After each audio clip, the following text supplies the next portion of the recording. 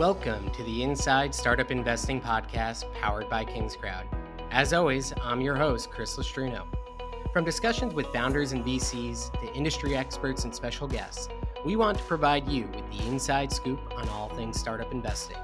Whether you're investing $50 a deal or $500,000 a deal, we have the stories you need to hear before clicking invest.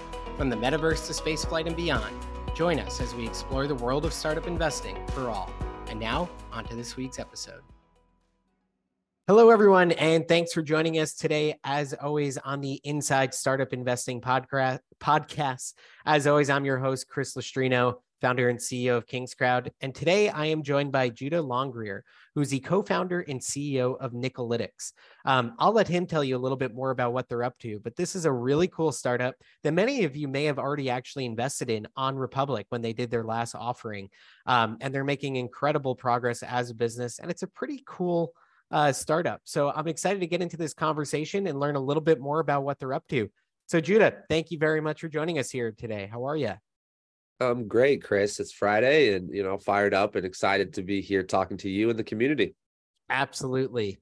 So let's dive in. What's your background and what is Nikolytics up to? Yeah, happy to. So I've kind of been just a lifelong entrepreneur, probably similar to you, wired towards this space. Had my first company when I was 19. It was a little coffee shop. After I sold that, went to college and kind of worked in sales all through college, studied advertising, public relations. So I was always kind of fascinated by that space. Worked in some corporate gigs right out of college, wanted to, try and make as much money as possible after doing the entrepreneur thing. So I was fortunate to lead business development and sales teams at companies like Salesforce, NetApp, and Gartner. Then back in 2017, really got the entrepreneur bug. And that's when I branched out and started the company, which today is known as Nikolytics. And maybe that's a good place to kind of talk about what we're up to. So Nikolytics, you can really think of us in the out-of-home advertising sector. So, that's probably most commonly known, familiar for people with like billboard ads, bus ads.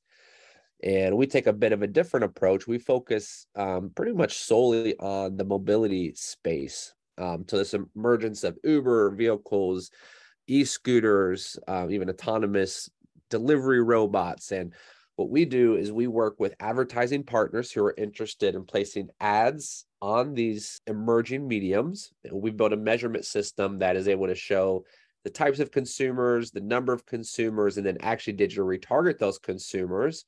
And the most important part of the platform is we can show attribution. So we can actually show the number of consumers that took action after being exposed to their ad. So what that does is allow brands and agencies to see just exactly how effective their ad budget is, which has been kind of the missing key for the out-of-home industry. So a lot of information there, I know, but that's really kind of a high level of my background and kind of what Nikolytics is up to. And I'm sure we'll dive more deep into the nuances there.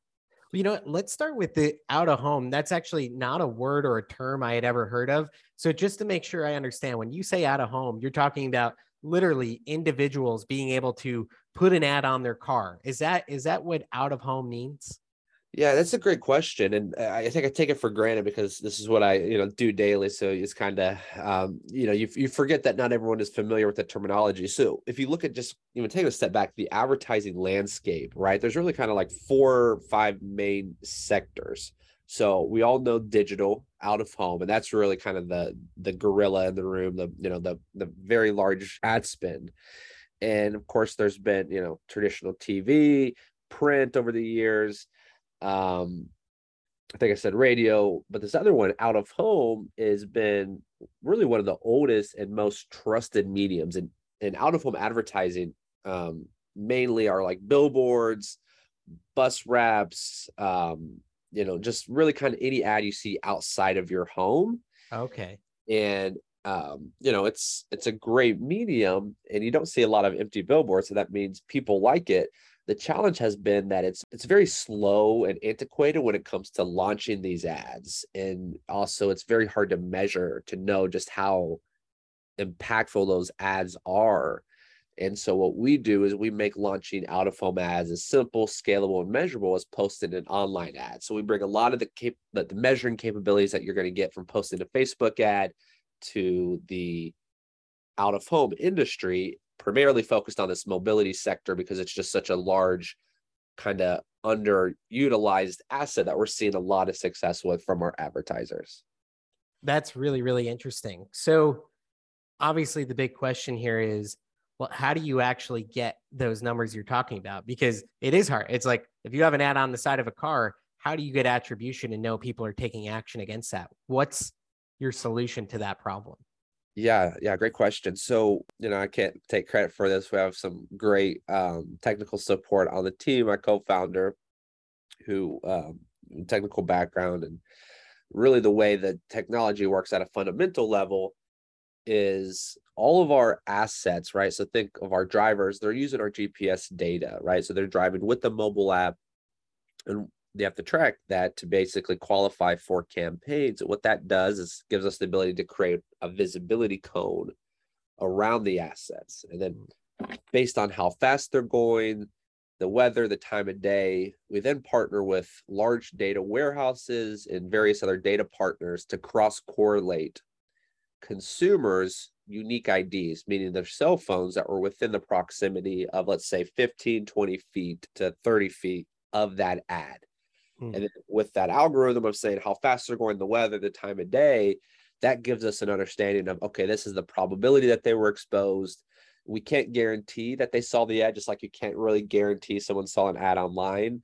But what we say is the first layer is that impression data. And then since we have that unique IDs, we're able to do some really cool things like show the demographic data. So, the gender, the income range, the educational level, and then even the buying persona. So is this like an extreme game enthusiast? Is this a luxury goods shopper? Fast foodie? And then we can actually digitally retarget those consumers. So let's say we're working with the fast food or QSR brand, and they want to digital retarget people who frequent, restaurants or fast food. So we can actually, segment the part of the customer exposure that was exposed to that, digital retarget it, and then we just follow that through all the way, meaning we can have a pixel on the client's website to show what action they took. Did they actually did they Google the site? Did they visit the retail location? Did they download the mobile app? So that's how the technology works at a very high level, fundamental perspective, but it's really kind of a mix of, geospatial data with large amounts of third-party unique ID data and data warehouses. And then we just kind of put that all together in a very easily digestible dashboard that the advertiser can log into. They can track where the ads are at, who's being exposed to it. We don't show them, the names of the consumers exposed, GDPR compliant, no personally identifiable information, but we're giving this kind of very qualitative type of data to give them that actionable insights to make sure that their digital ad spend is going to the types of consumers that they're truly trying to reach. So they're really getting an omni-channel exposure, right? Getting the real world exposure. And then again, you're seeing it again, maybe on your mobile phone. Yeah, no, that's really sophisticated. In terms of business model, it sounds like you kind of, in some ways, you sit in between the advertiser who wants to utilize your platform to be able to run a campaign and see how it's performing. And then on the other side, since a lot of what you're doing right now is kind of the drivers and putting it on their car, you kind of have to sell them on utilizing Nikolytics as almost like a service provider. So how does all of that work? Yeah, it's another great question. So we're a two-sided marketplace, right? So we have the drivers today as kind of our main inventory. We also have fleet providers as well. So I'll talk a little bit more about kind of what we're doing now. And I think some of the things that are super exciting, especially in terms to the future of the business. But what we did is we built, a mobile app on both iOS and Android that allows any kind of gig economy driver to download the mobile app. They create a profile, they upload their vehicle, they type in, the type of platforms that they drive for. And, at first it was a little bit of marketing to get them aware of it.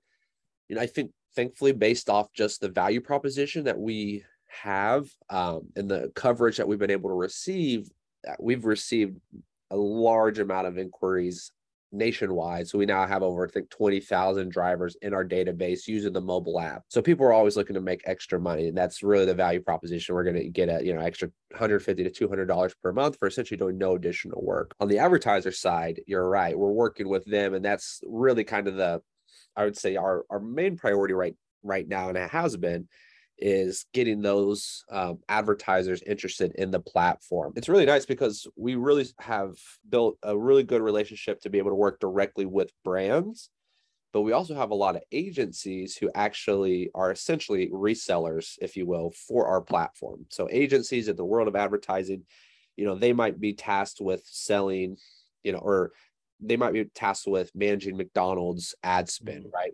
Their job is to go out and find the best solutions for McDonald's, so to speak. And then they'll find Nicolytics. They like what we do. We do the demo, we showcase the value proposition, and they can then take that back to McDonald's and say, hey, this should be part of your out-of-home marketing plan. So that's really enabled us to really scale nicely because of those relationships we've built with the agency side. But yeah, I would say, just in kind of full transparency, it's always more of a focus and a tougher time to get the advertisers, because that's who's, paying the bills, as opposed to the drivers who are, getting money from this value proposition. But thankfully we're cracking the code on both sides and growing nicely. And in terms of the advertisers, I'm curious what type of advertisers have come in and wanted to utilize the platform. I mean, in general, these campaigns, they must tend to be rather hyper local, right? Or do you have a national presence and they're able to do this across multiple states and what have you? Yeah. So at first, when we got founded, right, it was really just, working with smaller and medium-sized brands, right? Because those were just quicker decision makers. We were able to really get feedback, right, really quickly on, how this is working. There's a lot of iteration, but over time we saw that there was a lot of opportunity in kind of the enterprise sector. And so, once we had those case studies and those wins to point to, some of the larger brands were able to start, trusting the platform. And I'll give you one quick, kind of case study, right? So AmTrust, Fortune 500 company, they did a pilot with us in New York City with 5 vehicles. And, the biggest thing I think we challenged for them is that they got a CPM, which is cost per 1,000 impressions, for a fraction of the cost of what they would have paid for a billboard in New York City, right? So they said, okay, great. Well, we're willing to test this. Let's see how this goes. Just so happened to be where the CMO saw the vehicles and got images of it. So that obviously was very cool too, to kind of see that interactive uniqueness of it. But we also were able to work with their digital team on the digital retargeting component of it. So we were helping to bring kind of 2 internal team members that are team orgs that necessarily weren't working together, the out of home team and the digital team. So we were really able to help kind of, connect those 2 dots. And they were so happy with the results that they scaled it up to, I believe it was 60 vehicles across 4 major markets this year. So we are nationwide. We're seeing a lot more, I would say, traction now with the enterprise customers. But at first it was really investing in the platform, making it essentially infinitely scalable. But yeah, we've done campaigns and even today we have campaigns live in Los Angeles and San Diego, Pittsburgh, Cincinnati, Florida, St. Louis, Nashville. So we're definitely, kind of nationwide and can go where the demand is at. Wow. So you have kind of this car segment, and I'm curious to hear your thoughts on growth potential in that market. I mean, I'm sure there is an unbelievable number of drivers willing to do this. And then I guess it's a question of the advertisers, but I'd be curious to hear what kind of penetration you think in kind of the ride sharing market you can get. And then is there any exciting expansionary opportunities, like having some billboards where you can do measurements in a way that's never been done before? Where else are you looking? Great question. And definitely something that we spend a lot of time thinking about is kind of our go-to-market and growth. So, we just see that there's so much opportunity in the mobility sector, and our advertisers really look to us for that, because it's a lot of a differentiation. It's where consumers are at, and there's been a lot of change over the last 5 years. But with that said, we have recently partnered with Serve Robotics, so the fully autonomous vehicles that are doing deliveries out in LA. So we're handling their advertisers, and we'll be kind of coming public with a few of those exciting announcements here in the near future. And so we're seeing a lot more kind of innovative types of mobility platforms, e-scooters, e-bikes, really kind of in the urban core. And then one of the areas that I think we're probably most excited about and bullish on is in the EV charging network, right? So we all know the challenge in the EV charging network that we need to go green. We need to do this very, very soon. But there's just not a lot of money in electricity. There's still a lot of different disconnections on how we're going to make that happen. Well, what we're doing is partnering with a couple future forward-thinking EV charging networks and landowners to actually integrate digital out-of-home advertising. So essentially, you can think of kind of like gas station ads 2.0, which will be a better experience than just your traditional gas station advertisements, but we'll bring digital advertising to them, and that will kind of keep us core to our focus, but really unlock a new medium of growth because we need to get to about, I think it was like 500,000 charging networks by 2030. And we can help with, bringing profitability while mitigating, kind of our, potential risk by being hyper-focused, by focusing on just the advertising, not trying to own that entire value chain. So there's that. And there's also like European opportunities. So I went through a Techstars accelerator in 2020 that was in Europe.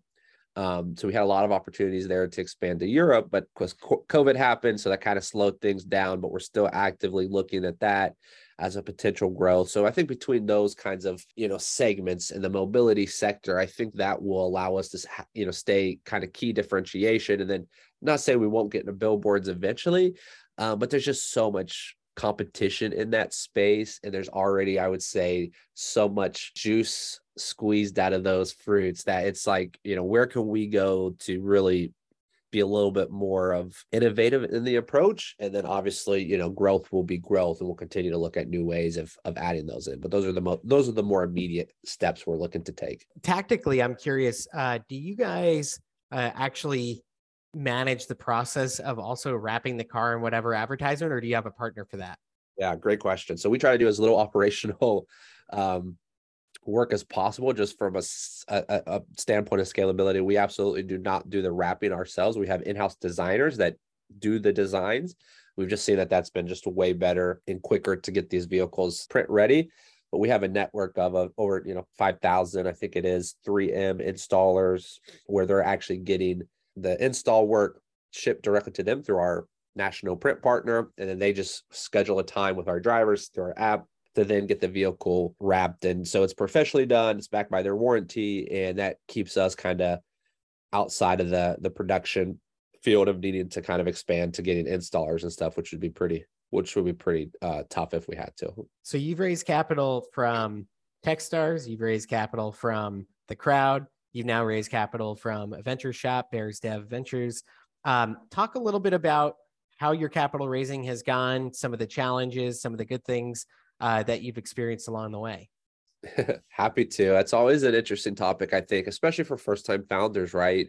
So when I originally founded the company, or we founded the company back in, I think it was 2000, around 18, it was actually a rideshare business paid for by advertising, right? So very much in a similar space, but a lot more operationally heavy. That was called the Nickel Ride. And so we raised some capital for that. I want to say around $1 million. And then, we saw that the real value was in this underlying tech and this underlying measurement platform.